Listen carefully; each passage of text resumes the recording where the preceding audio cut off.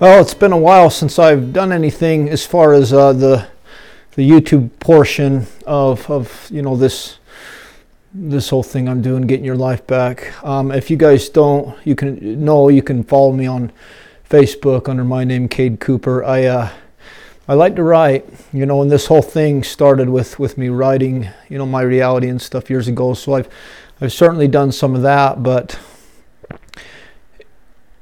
this last little while has been hard. And for me, it's one thing to be vulnerable about stuff that I have overcome, right? Even if it was my fault to begin with, it's another thing to be vulnerable about present stuff, and part of that is by design. I've talked at length about trauma bonding and how leading with your pain and trying to entrust your pain with people that quite frankly are in a place to be able to deal with it doesn't always go well. But the last few weeks have been hard, and the thought of trying to produce content that's uplifting, and it's kind of funny. I've met people that have not met me until they've just seen Cade from these episodes, and then they meet me in person and they're thrown off. If you want to get an idea of my personality more so just from my videos, you can look at the podcast I did with Project Recovery with KSL, Casey Scott. If you Google that, Project Recovery, I'm on there.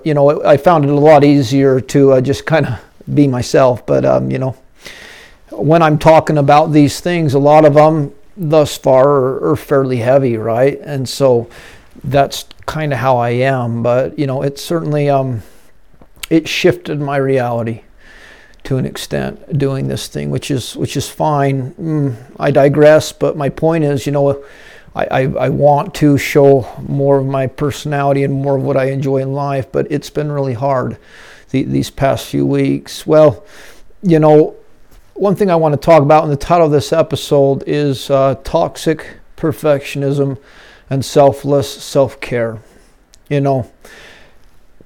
I shared this story in my story, and I shared it again on that podcast, but to kind of give you the roots of my toxic perfectionism, and also kind of what created an addict in me was, when I was a young guy, my brothers had a massage gun that my dad had used for his back, and I think I was 7 at the time, and they said, put it on your groin, and I ended up having an orgasm. And at the time I didn't have any sexual thoughts or anything.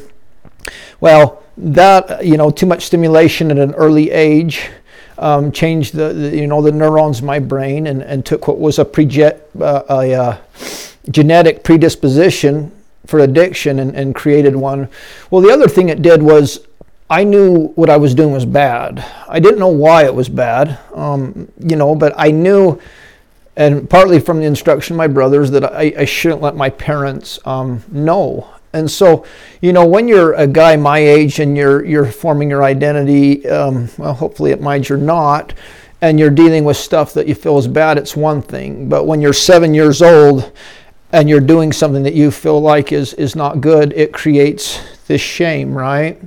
It creates this feeling of this conflict at a very young age, and not even quite understanding the conflict of everything, right? So, if you've been raised in a hyper-religious household, and I don't mean that in a bad way, right? Or even a strict household or whatever, the bar's typically set pretty high. Well, if you're raised here in Utah with the cultural expectations, it's set really high. And, I always had a hard time with trying to understand, what God expected of me, and then where I was good. Right? I think, and a lot of what I talk about, my framework is God and religion, because it's kind of the basis for how I interpret everything and how I react, right? But regardless if you believe in God or not, like I've said early on, it's not my aim to get you to believe in something you don't want to believe in, but I think some of these principles will be applicable regardless. But there's a scripture in the Book of Mormon that says, for we know we are saved by grace after all we can do. We differ a little bit from mainstream Christianity and the fact that we, certainly believe that Christ's grace, his suffering and everything saves us. There's a misconception we think our works can save us or we can save ourselves. That's not it at all. But we believe, like Christ taught in the New Testament, you need to follow him, right? There's a reason he set an example there. Well, this scripture in the Book of Mormon says we're saved by grace after all we can do. Well, I think that's a major hang-up for a lot of people, just general in life, and then specifically if you have this type of belief frame as far as divine aid or help from God, right? At what point do I do everything I can? I know some pretty incredible people that live incredible lives, but you know what? They can't ever enjoy it because they're constantly saying, I could be doing more. I could be doing more, right? Like, and in a way, it's almost saying in order to qualify for God's grace or favor or forgiveness, I have to be doing everything. Well, within the tenets of Christianity and my faith, there's only one perfect man who ever lived, right? Jesus Christ. And he just so happens to be the one that bridges that gap. When we do what we can, right? He kind of makes up the gap there for us. As I've talked about this, I've talked about, my understanding of that and my progression of it, and the old me, when something went wrong, I would usually turn to God after my life became quite unmanageable because the seeds of my faith were planted early, and at some point I didn't know where else to go, right? And part of this toxic perfectionism, this thinking I have to be perfect, it parlays into what's called all or nothing thinking. And all or nothing thinking is synonymous with about every addict I know, but we go all in. And when things don't work out, we give up completely, right? So for me to, incur God's favor, that meant, in my religion, I had to do everything. And that a lot of these points, I up to that point wasn't doing much of anything. So, man, I've got to read this amount of time, pray this many times, go to the temple, do all these things. And, I set myself up for failure every time because it was not sustainable, right? And then the moment I started to slack on a couple things, I was like, dude, this is too hard. This is miserable. I don't want to do this. And the pattern would repeat itself, and eventually I'd fall, and then I'd plead to God for help again. Well, to overcome that and to overcome my fear of my standing with God was just, in large part, just learning him, getting close to him and understanding he views me, and he doesn't just view me, I am his son. And, he wants what's best for me. And through my process, I've come to be able to relinquish that fear that, I'm not going to make it to heaven, or I'm not good in God's eyes.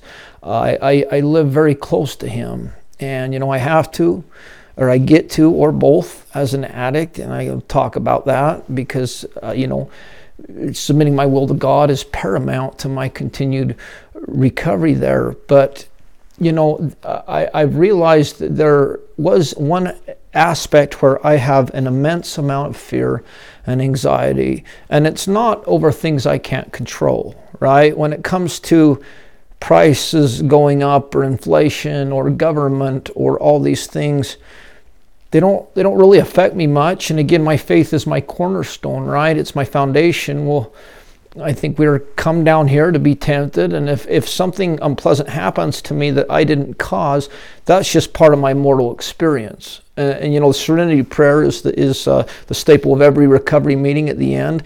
God, grant me the serenity to accept the things I cannot change, the courage to change the things I can, and the wisdom to know the difference. Well, that's been an incredibly powerful prayer for me. In a culture, in a nation, in a world that is unhinged by all the things that are going on, I have peace. I don't really worry about it because I understand no one can affect me or nothing can affect me in so much that it's not supposed to if I'm just trying to do my best, right? And it doesn't mean I'm doing everything right, I can certainly bring on additional consequences and different things if I do boneheaded things, but for a large part I've removed a lot of that from what I do. If I'm talking religion, I think for me now, it's not as much sins of commission or blatant acts of things I do that I feel like God doesn't want me to do, but it's more sins of omission, or not giving certain things, or not submitting this way. Well, I realize when it comes to my temporal status, there's a lot of anxiety there. With different things. So, being raised, and I've talked a lot about trauma, right? And the earlier the trauma, the certain, stage it will affect the brain. And, as we have all these triggers and mental illness and addictions and stuff, in large part, it's just a coping mechanism for that trauma, right? Our brain goes into these destructive behaviors because it thinks it's, saving us from what it looks like is our additional trauma. So, when I grew up, I talked about this, but my parents, they inherited a cafe from my grandparents called Cafe Eileen, and it was in Fillmore, and it was a wonderful business. And when my grandpa passed, my dad took it over. Well, around that time, Fillmore, the freeway used to run through Fillmore. It's a small little town of at this point, 2,000 people. Well, there was a large contingent of traffic that would run through. Well, when I-15 started, they didn't run all the way through, and there was another competing restaurant that was closer to the exit. So, eventually I saw my dad, who was raised in pretty comfortable settings, start to struggle financially, and my parents weren't ready for it. And they didn't do anything wrong at all, but I remember calls to the IRS, and I remember stresses of what are we going to do. And my dad, he didn't want to show us anything, and so he just bottled everything up. Just bottled it up and would go and try to act like things were fine. And that created a lot of stress, which later created disease, which I believe ultimately took his life because he was trying to protect his family, and it left my mom to kind of deal with stuff. And I have some habits with my dad, but she was kind of left to do the X's and O's of finances. I was the same in my marriage as my dad. I didn't even know this, but I just did not want to know where we were at. We had money, but I catastrophized this fear, right? And my dad did the same thing. So, anyway, a few weeks ago, I've had a situation. It's been an interesting part of my life for a few years, and I've shifted in how I view it and what I want out of it, and I believe it's been good. Well, I don't believe it has. The fruits of it have been good, but at times it's caused me a lot of pain, different things. Well, about 2 years in, I feel like maybe I'm going to get some closure, in some way or form or whatever. So, anyway, the situation happened, and there's some things that just, it didn't go the way I expected, and I was let down, right? And it was tough. And the next day, so I had all the weekend to think about it, and I started to process it and feel better.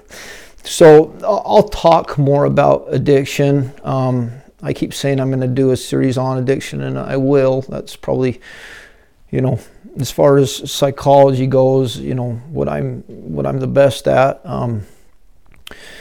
But for me, the only way I know to put it in remission and to not have those addictive urges is the 12 steps. And the hallmark of the 12 steps is a belief in a higher power. And we don't push on someone a certain belief. I've worked with people who believe their higher power is, their tattoo.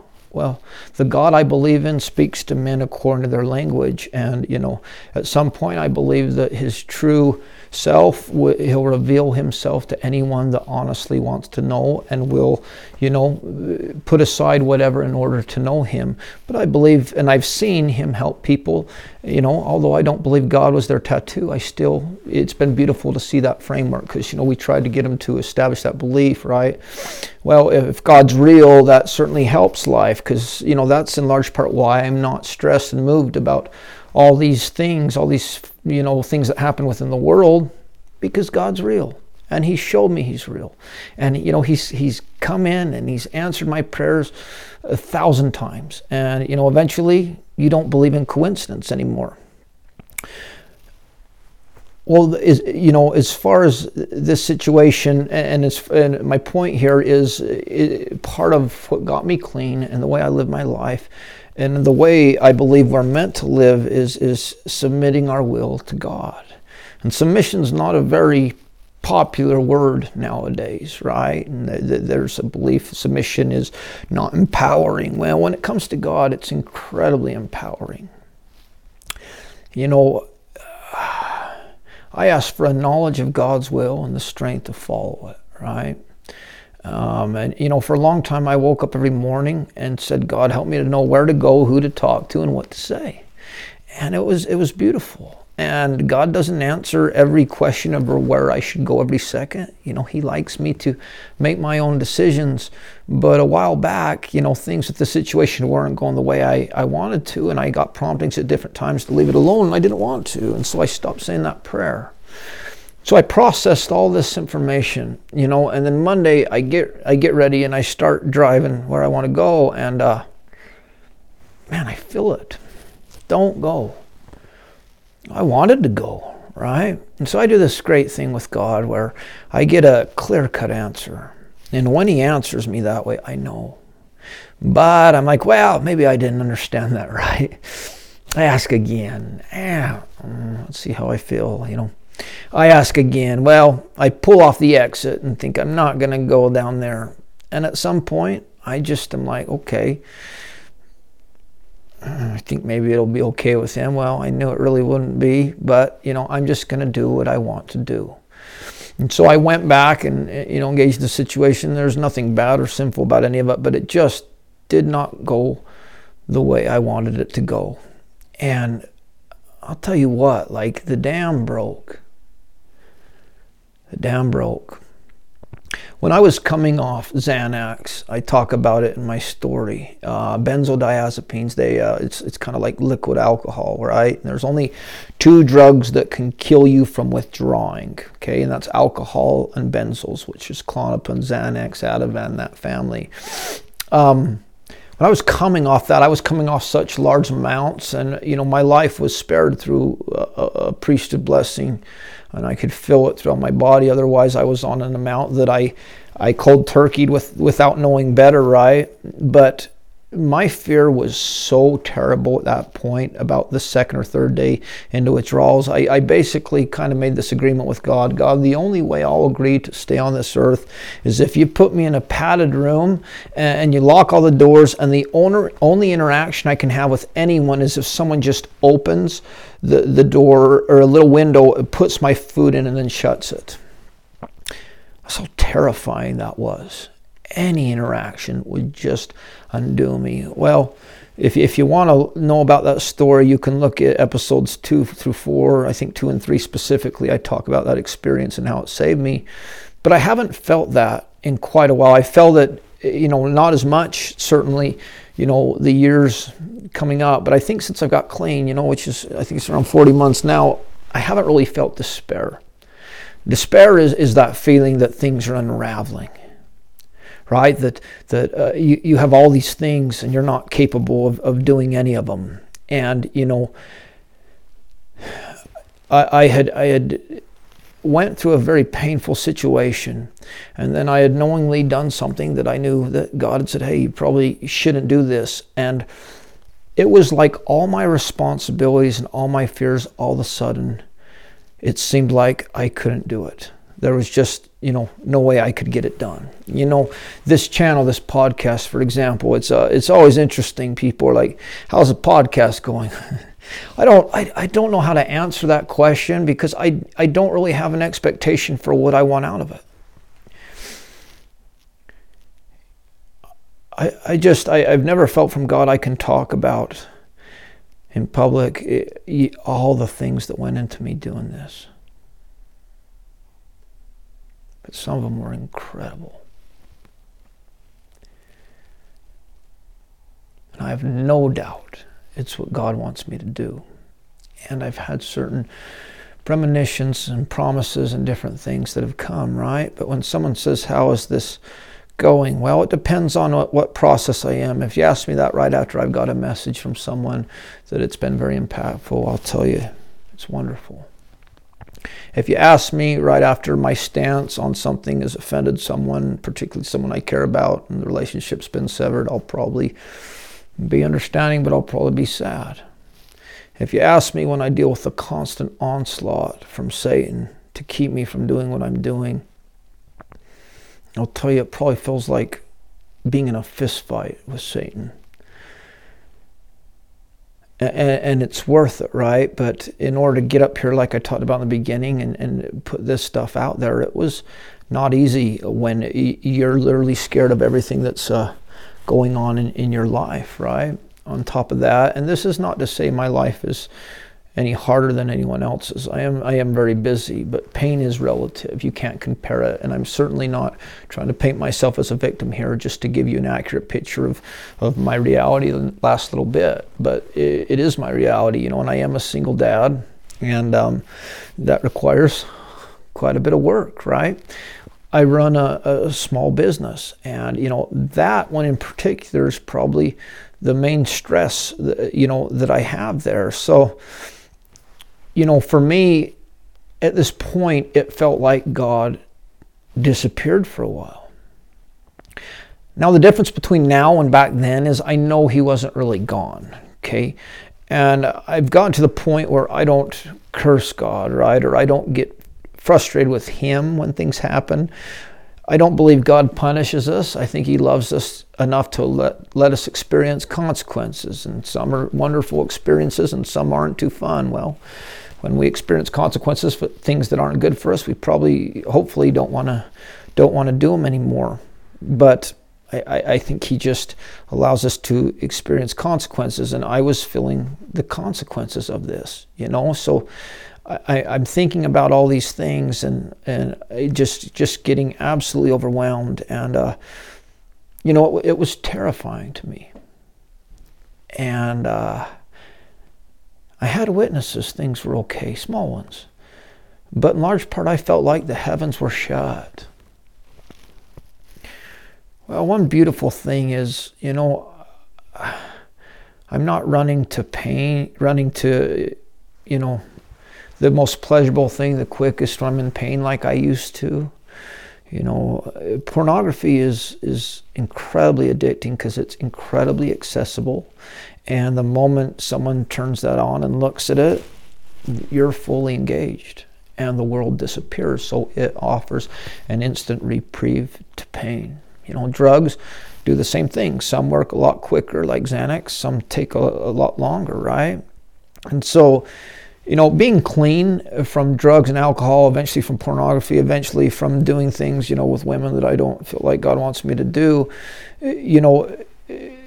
when I'm my will submitted to God, I don't really need all these coping mechanisms for pain. I don't need to stop the pain because I'm not in a ton of pain. I still go through hard things, but I have my peace with everything. When I take that will, then things become a lot harder, right? And in the past 2 months, I was on like 1,000 milligrams of caffeine a day. Yeah. The kids are constantly bribing me, right? And you get up to that, it's not helping you. It's not even giving you energy. You're just crashing. And I was as addicted to the mechanism of drinking it as I was anything else. So I tapered off that. I'm down to an energy drink, in the morning, probably around 200 milligrams. I think the recommended daily is around 300. So I feel a lot better there, but it forced me to feel more because it was numbing my pain to an extent. But because it was addictive, it was creating more pain in the long run. The last little while, I'm stressed about, finances, and it's not that I'm not good financially. It's just that there's a fear there, and I'll get into that of I'm not doing everything I should to stay afloat there, and I have to do a certain amount to qualify for God's grace when it comes to these temporal matters. So, there's a worry with that as well. Well, to cope with that the last few months, if you ask the people that know me, you can ask them how many Jordans I bought. Well, I was coping through spending money, and it was addictive, because in the moment I would buy something, it would feel really good. but it was completely counterproductive because what I was numbing was the stress of finances because I was not fully submitting to God, right? I wasn't having him, guide my affairs, and consequently I just didn't feel that empowerment that, hey, I have you quite as much, right? So I cut down and I stopped that. Well, as I stopped that, I've been feeling a lot more. And it's an interesting time to feel a lot more when you're single and it's going through the holidays. And, my brain, when I feel pain, my brain says you shouldn't be feeling this way.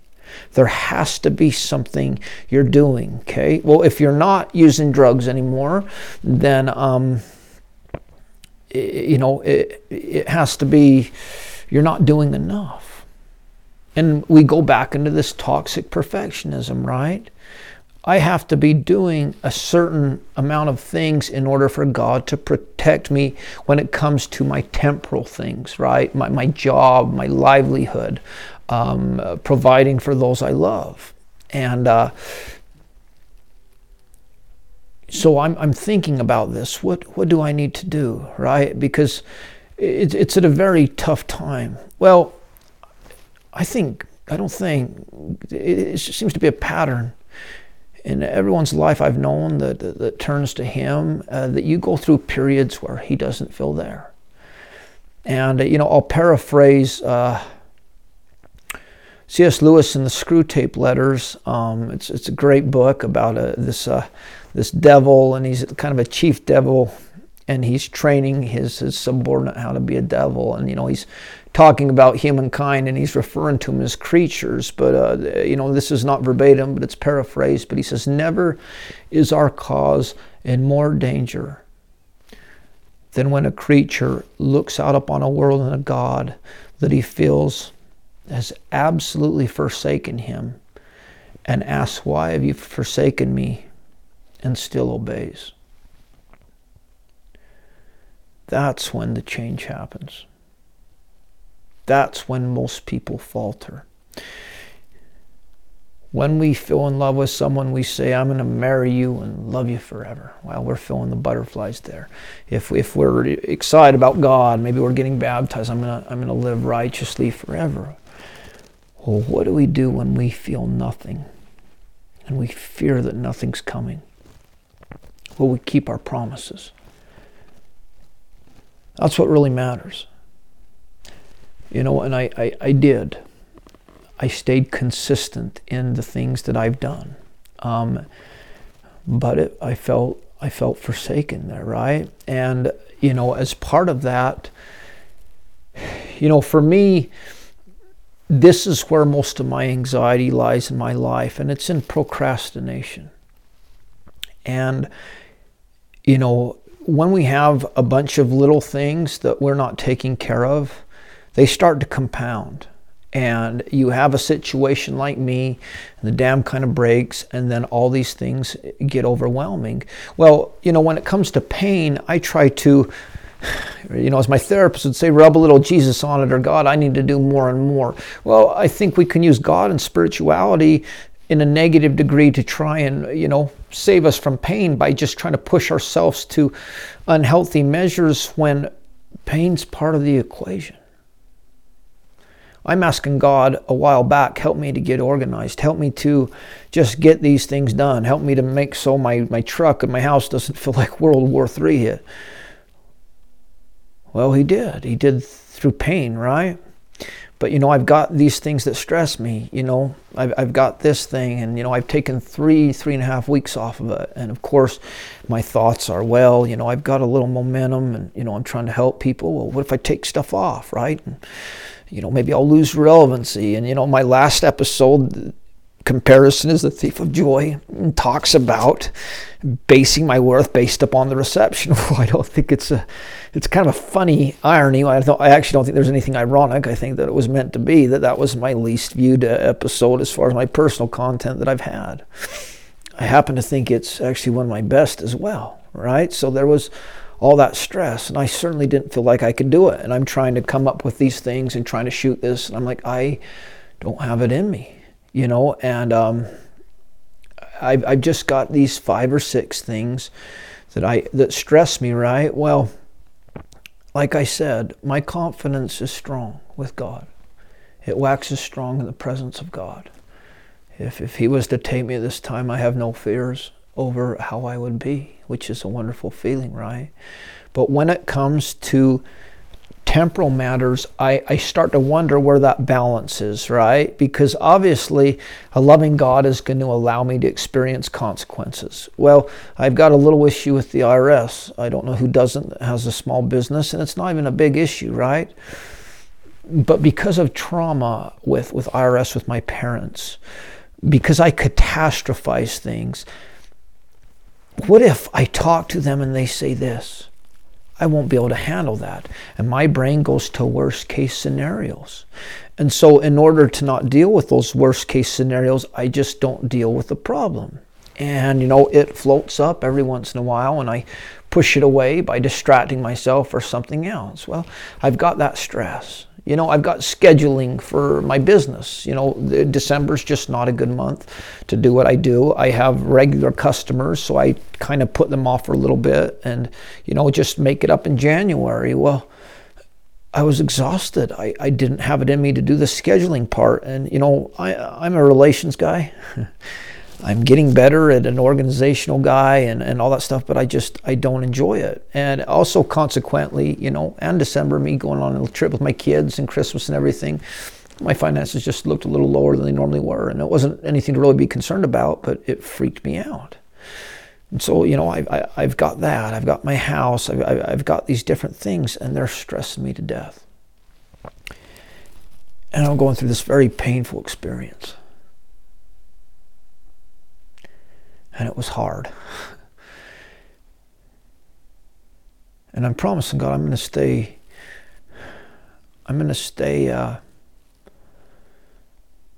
diligent. I talked with my therapist about it. I'm like, it just feels harder in ways than it's ever been. And with my life, God has given me some promises and assurances of my future. And it's relieved a lot of stress, and it's given me instruction and helps me to stay patient with certain things and in the way I should go. But, I'm like, I feel like I'm at the precipice to the next stage. And he asked me, how long was Christ in the wilderness? And I said, 40 days. He said, what happened after 40 days? Well, Satan came and tempted him. He's like, it would be sad after everything you've been through if you relented. Right? And so there's a talk I love by an apostle in the Church of Jesus Christ of Latter-day Saints, Elder Holland. It's called The Inconvenient Messiah. And it talks about the temptations that Satan used with Christ. Christ had hungered for 40 days. The first one is, hey, take these stones and make them bread. Well, he's hungry. And he's appealing to the flesh. He's taken a natural appetite and trying to get him to, one, abuse his power, but two, to satisfy it when it's not meant to be satisfied yet. And he talks a lot about sexual things, and I'm not here to lecture on sexual morality. My stances are clear, but there's no judgment for anyone who lives another way. I'm still amazed when I tell people my beliefs, they feel judged. Well, there's no judgment. I think people forget how I've lived, and I can differentiate actions from the person, but I believe very strongly in what I believe. My beliefs as far as that goes are in my episode, The Myth of Friends with Benefits. But that's the first thing, were temptations of the flesh, which I was certainly feeling, right?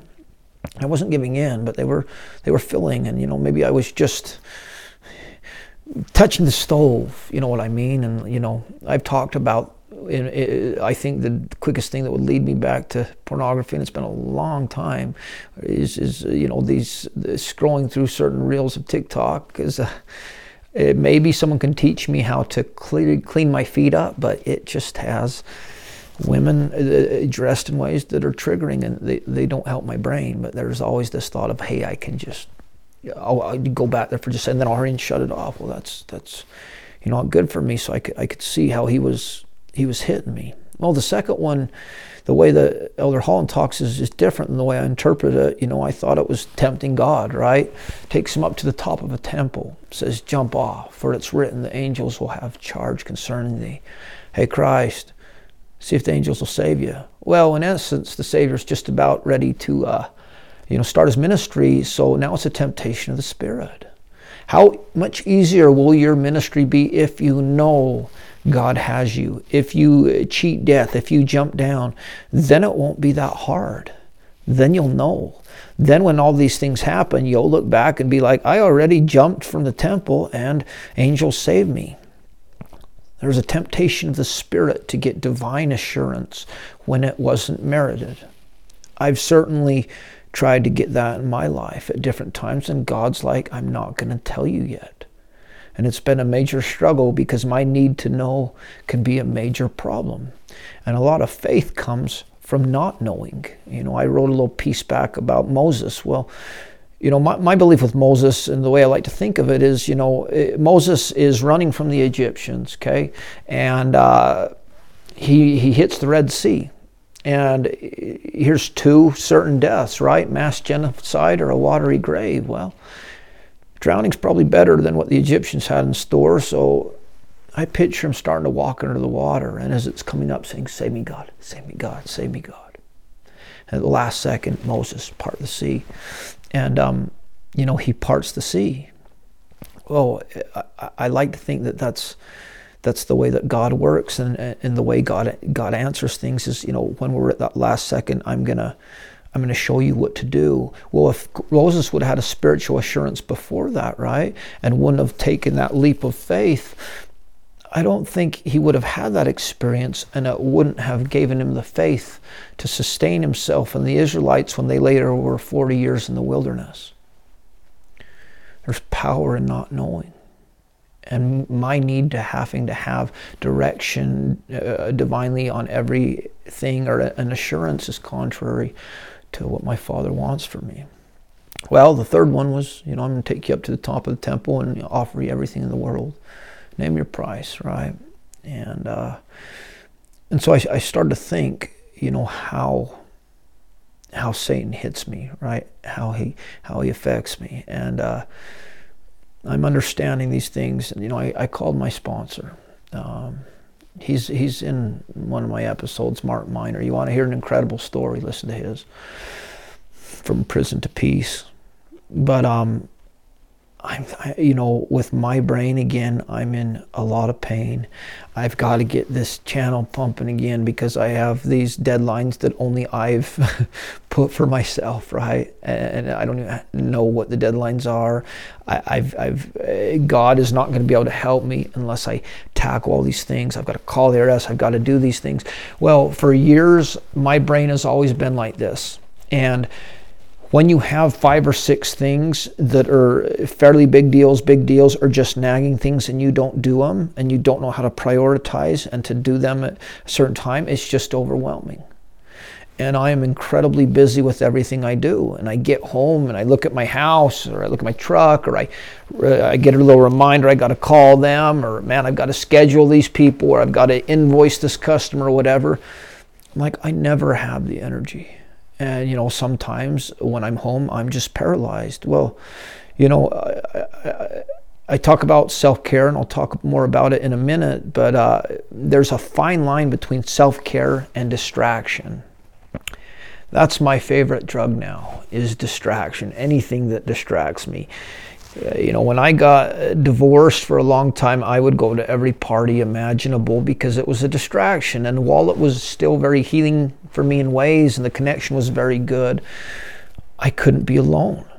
One, because I wasn't living with my moral beliefs, and then 2, I was absolutely unorganized, but because I had so many things on my plate, and I just couldn't do them and didn't know how to start on them, I would just go and distract myself. Well, these things tend to compound. You don't pay your taxes, they compound. You slack in your business, you lose customers. All these things start to compound. And none of this is even compounded to an unmanageable level, but when I lose God's Spirit, when I lose the Holy Ghost, It turns situations that look great, situations that look manageable, to completely unmanageable. That peace which the Savior brings, the peace that surpasseth all understanding, is the most important thing in my life. And when I have it, when my will's submitted to His, I have that peace and nothing affects me. So I'm thinking of all these things, and I'm talking to my sponsor, I'm talking to Mark, and he says, brother, I don't think you're not doing enough. I think you're doing too much. I'm like, but I have all these things I have to do, and I have all these things, and he's like, relax with the podcast for just a week, or for a little bit. And ask God, what's the next right thing? Just the next right thing. And so this last week, for you guys that are organized, that do lists, that do everything, you're going to be like, duh.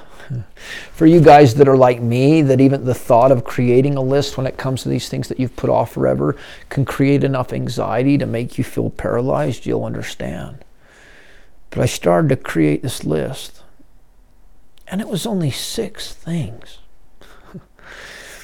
And none of them require a lot of time or effort. Well, cleaning did, but now my house and car is beautiful. And, I've put things in place just to keep it that way. And partly what's going to help is I'm not going to get so overwhelmed, because I want to keep, vigilant in my responsibilities and handle them when they handle them. But I create this list. God, what's the first thing you want me to do? What's the next right thing? And it's really been transformative for me. And not all these things are easy to deal with, because again, my brain tries to push me from dealing with stuff that I think is scary, because my brain tells me it's going to be this and you won't be able to handle it. But it's stepping in and saying, I'm just going to deal with it. I'm going to call the RS. I'm going to just schedule that appointment. Then I'll have energy to clean my house. Well, like I talked about God's grace, where am I good enough with God, right? When is He going to, support me in my weaknesses and my inadequacy? Well, the way that I live my life, I certainly don't think, because of the stress of not, organizing stuff, I was going to be hit with such a dramatic consequence that I was going to lose everything. I've already lost everything once in my life. But I was trying to figure out, look, I feel peace with you and me, where I am, what I'm doing. I want a tremendous amount of peace. But if I'm not up to date with all these things, as a natural consequence to get in line, there might be some catastrophic things that happen. Well, as I've gotten back to God, I need to get present. I need to just put these 5 or 6 things behind me. And once they're behind me, I just need to stay up to date and just do things as they come. I've started to get my peace back. And, understanding at this point in my life, my power comes from being in alignment with my Heavenly Father's will. And, that situation had happened on Monday, and then on Thursday or Friday, I think, I had an opportunity to revisit it, and sure enough, feeling excited, as strong as could be. Don't revisit it. And I about started to second guess again. Oh, come on, you're not saying that. Well, I think it's fine. I remembered how severe everything was. And I don't believe God was punishing me. I believe He remembered my prayer a month and a half ago. Help me. Just get organized with this. Help me not to be so overwhelmed all the time. Help me to know what to do. I need your help. I don't know how. Well, son, let's remove my presence here for a week. Let's give you an accurate idea of how this stuff is affecting you, and let you deal with all the pain and uncertainty and despair comes with feeling forsaken. And then let's show you a way. to bit by bit whittle away at this. I'm grateful. You know, I think of Job and everything Job went through. He lost everything, right? And it wasn't anything that he did. His family, his wife, his fortune, eventually his health, everything. He never charged God foolishly, but at the very end, right? The very end, the last chapter of Job, he says, I uttered because I understood not. Things too wonderful for me to understand, because I knew not.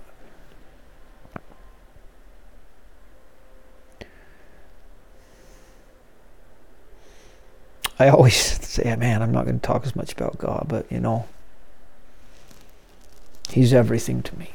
And like I've said, if I neglected to share the thing which I think is by far the greatest benefit in this world, it's that you're His literal son or daughter, and that Jesus Christ has suffered for you and can turn your weaknesses into strengths and makes the difference, I would be doing a disservice. I'm grateful God loves me enough to allow me to experience consequences and certainly to create a shift.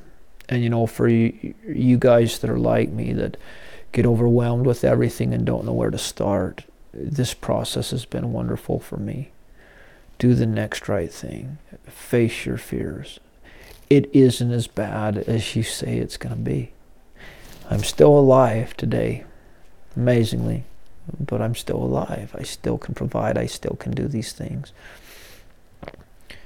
God has supported me in my inadequacy.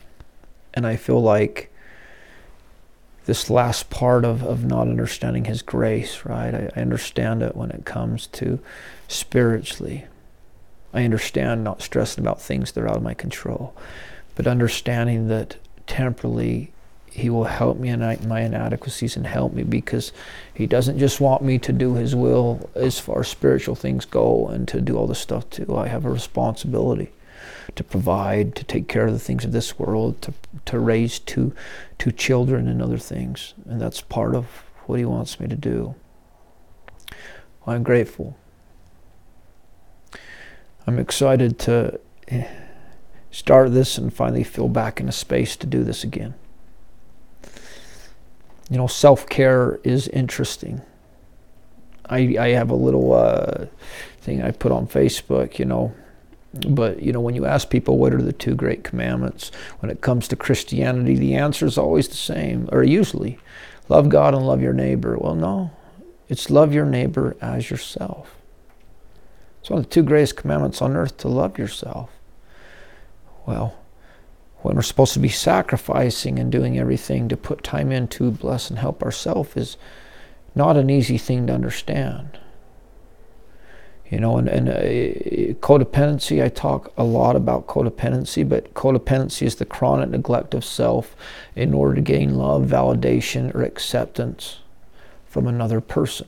If you're chronically neglecting your responsibilities and you're numbing yourself by taking care of someone, you're in a relationship, in any type of relationship, you know, whether it's platonic or romantic, it's not a healthy relationship. But there's a numbing aspect of that. I'm lost in all your troubles, and it's chaotic, and it's up and down, but there's a numbing feeling to it because I'm not thinking about my troubles. Well, the problem is, in order to spend all my time thinking about your troubles, I'm not addressing my troubles and my life's falling apart. And if you want to understand more of codependency, you can look at my episode, You're Not Kind, You're Being Codependent. But, you know, for me, even this can become a codependent thing for me. I can look for validation, acceptance through this and through the reception stuff, or I can put too much time and stress and thoughts into this and the results and compartmentalize, and then I don't do all my things. But I've learned to take care of myself, and I'm still learning to. In recovery, they say you've got to do it for yourself. What does that mean? I hated myself. I would do it for myself. I was just gonna do myself a favor and be done. I'm gonna do it for my kids. I love them more than anything on earth. I understand why that didn't work, because if I didn't do it for myself, I wouldn't be there to, take care of my kids. But to do it for myself, to change for myself, to do all these things, I had to love myself. And I didn't love myself because I wasn't doing things that were very love-worthy. Some of it was, some of it wasn't. But as I started to shift and started to do the things that I thought I should be doing, I came to love myself. And if I met someone that was like me, I would like them. So taking time out to take care of yourself, not distracting yourself all the time with constant stimuli, which is available in every way, shape, and form, through social interactions, through social media, through video games, through pornography, through drugs, whatever. There is an escape every bit of the way. But finding that balance, because connection, human connection, it heals everything. God to us, connection being the strongest of that, right? The connection with the divine, but who is our Father, it heals it. But understanding that, hey, I've got to take time out to keep my stuff good. If I don't feel like I'm living up to the way I should as a person, shift it, change it, just do it. If you were disorganized like me, just make a list and get it done, right? Don't use all these things as an excuse to escape things that have to be done. Or you get caught up in this situation of numbing yourself with all these things while things continue to fall apart. So I'm grateful to, feel good enough to do this again. I have a list of, neat stories to bring on. And, for me, honestly, I just pray about who should come on. I've had a lot of people want to come on. And I don't tell people what to say. I just know who I feel prompted to bring on. They come on and they say what they're going to say, but there's some exciting things coming. I've got a lot of stuff I want to talk about here.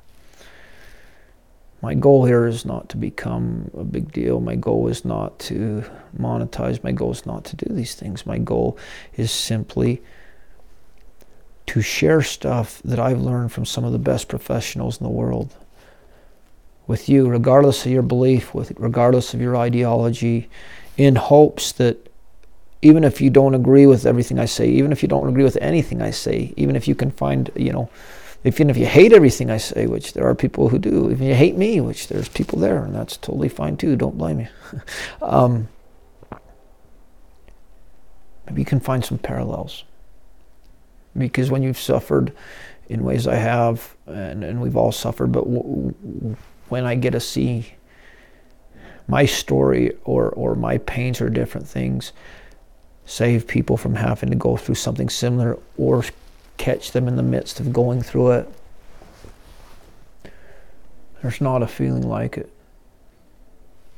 There's not a feeling like it. If you're new to my channel, if you like my content, if you feel like it can help, I've been doing this for 4 months now. I think I've got 18 or 19 episodes, something like that. It's, if you're watching on YouTube, you know what it is. I also stream this to audio with Spotify, with Apple Podcasts, and with Amazon. Getting Your Life Back with Cade Cooper without a G. If you want to subscribe on that YouTube channel, if you have a Google account, or if you subscribe to YouTube, you'll be notified of my future content. If this helps you, if you find value in it, if you think it can help someone, please share it. I'm back in submission now. I'm not worried about this or that or where my life's headed, because I know in whom I've trusted.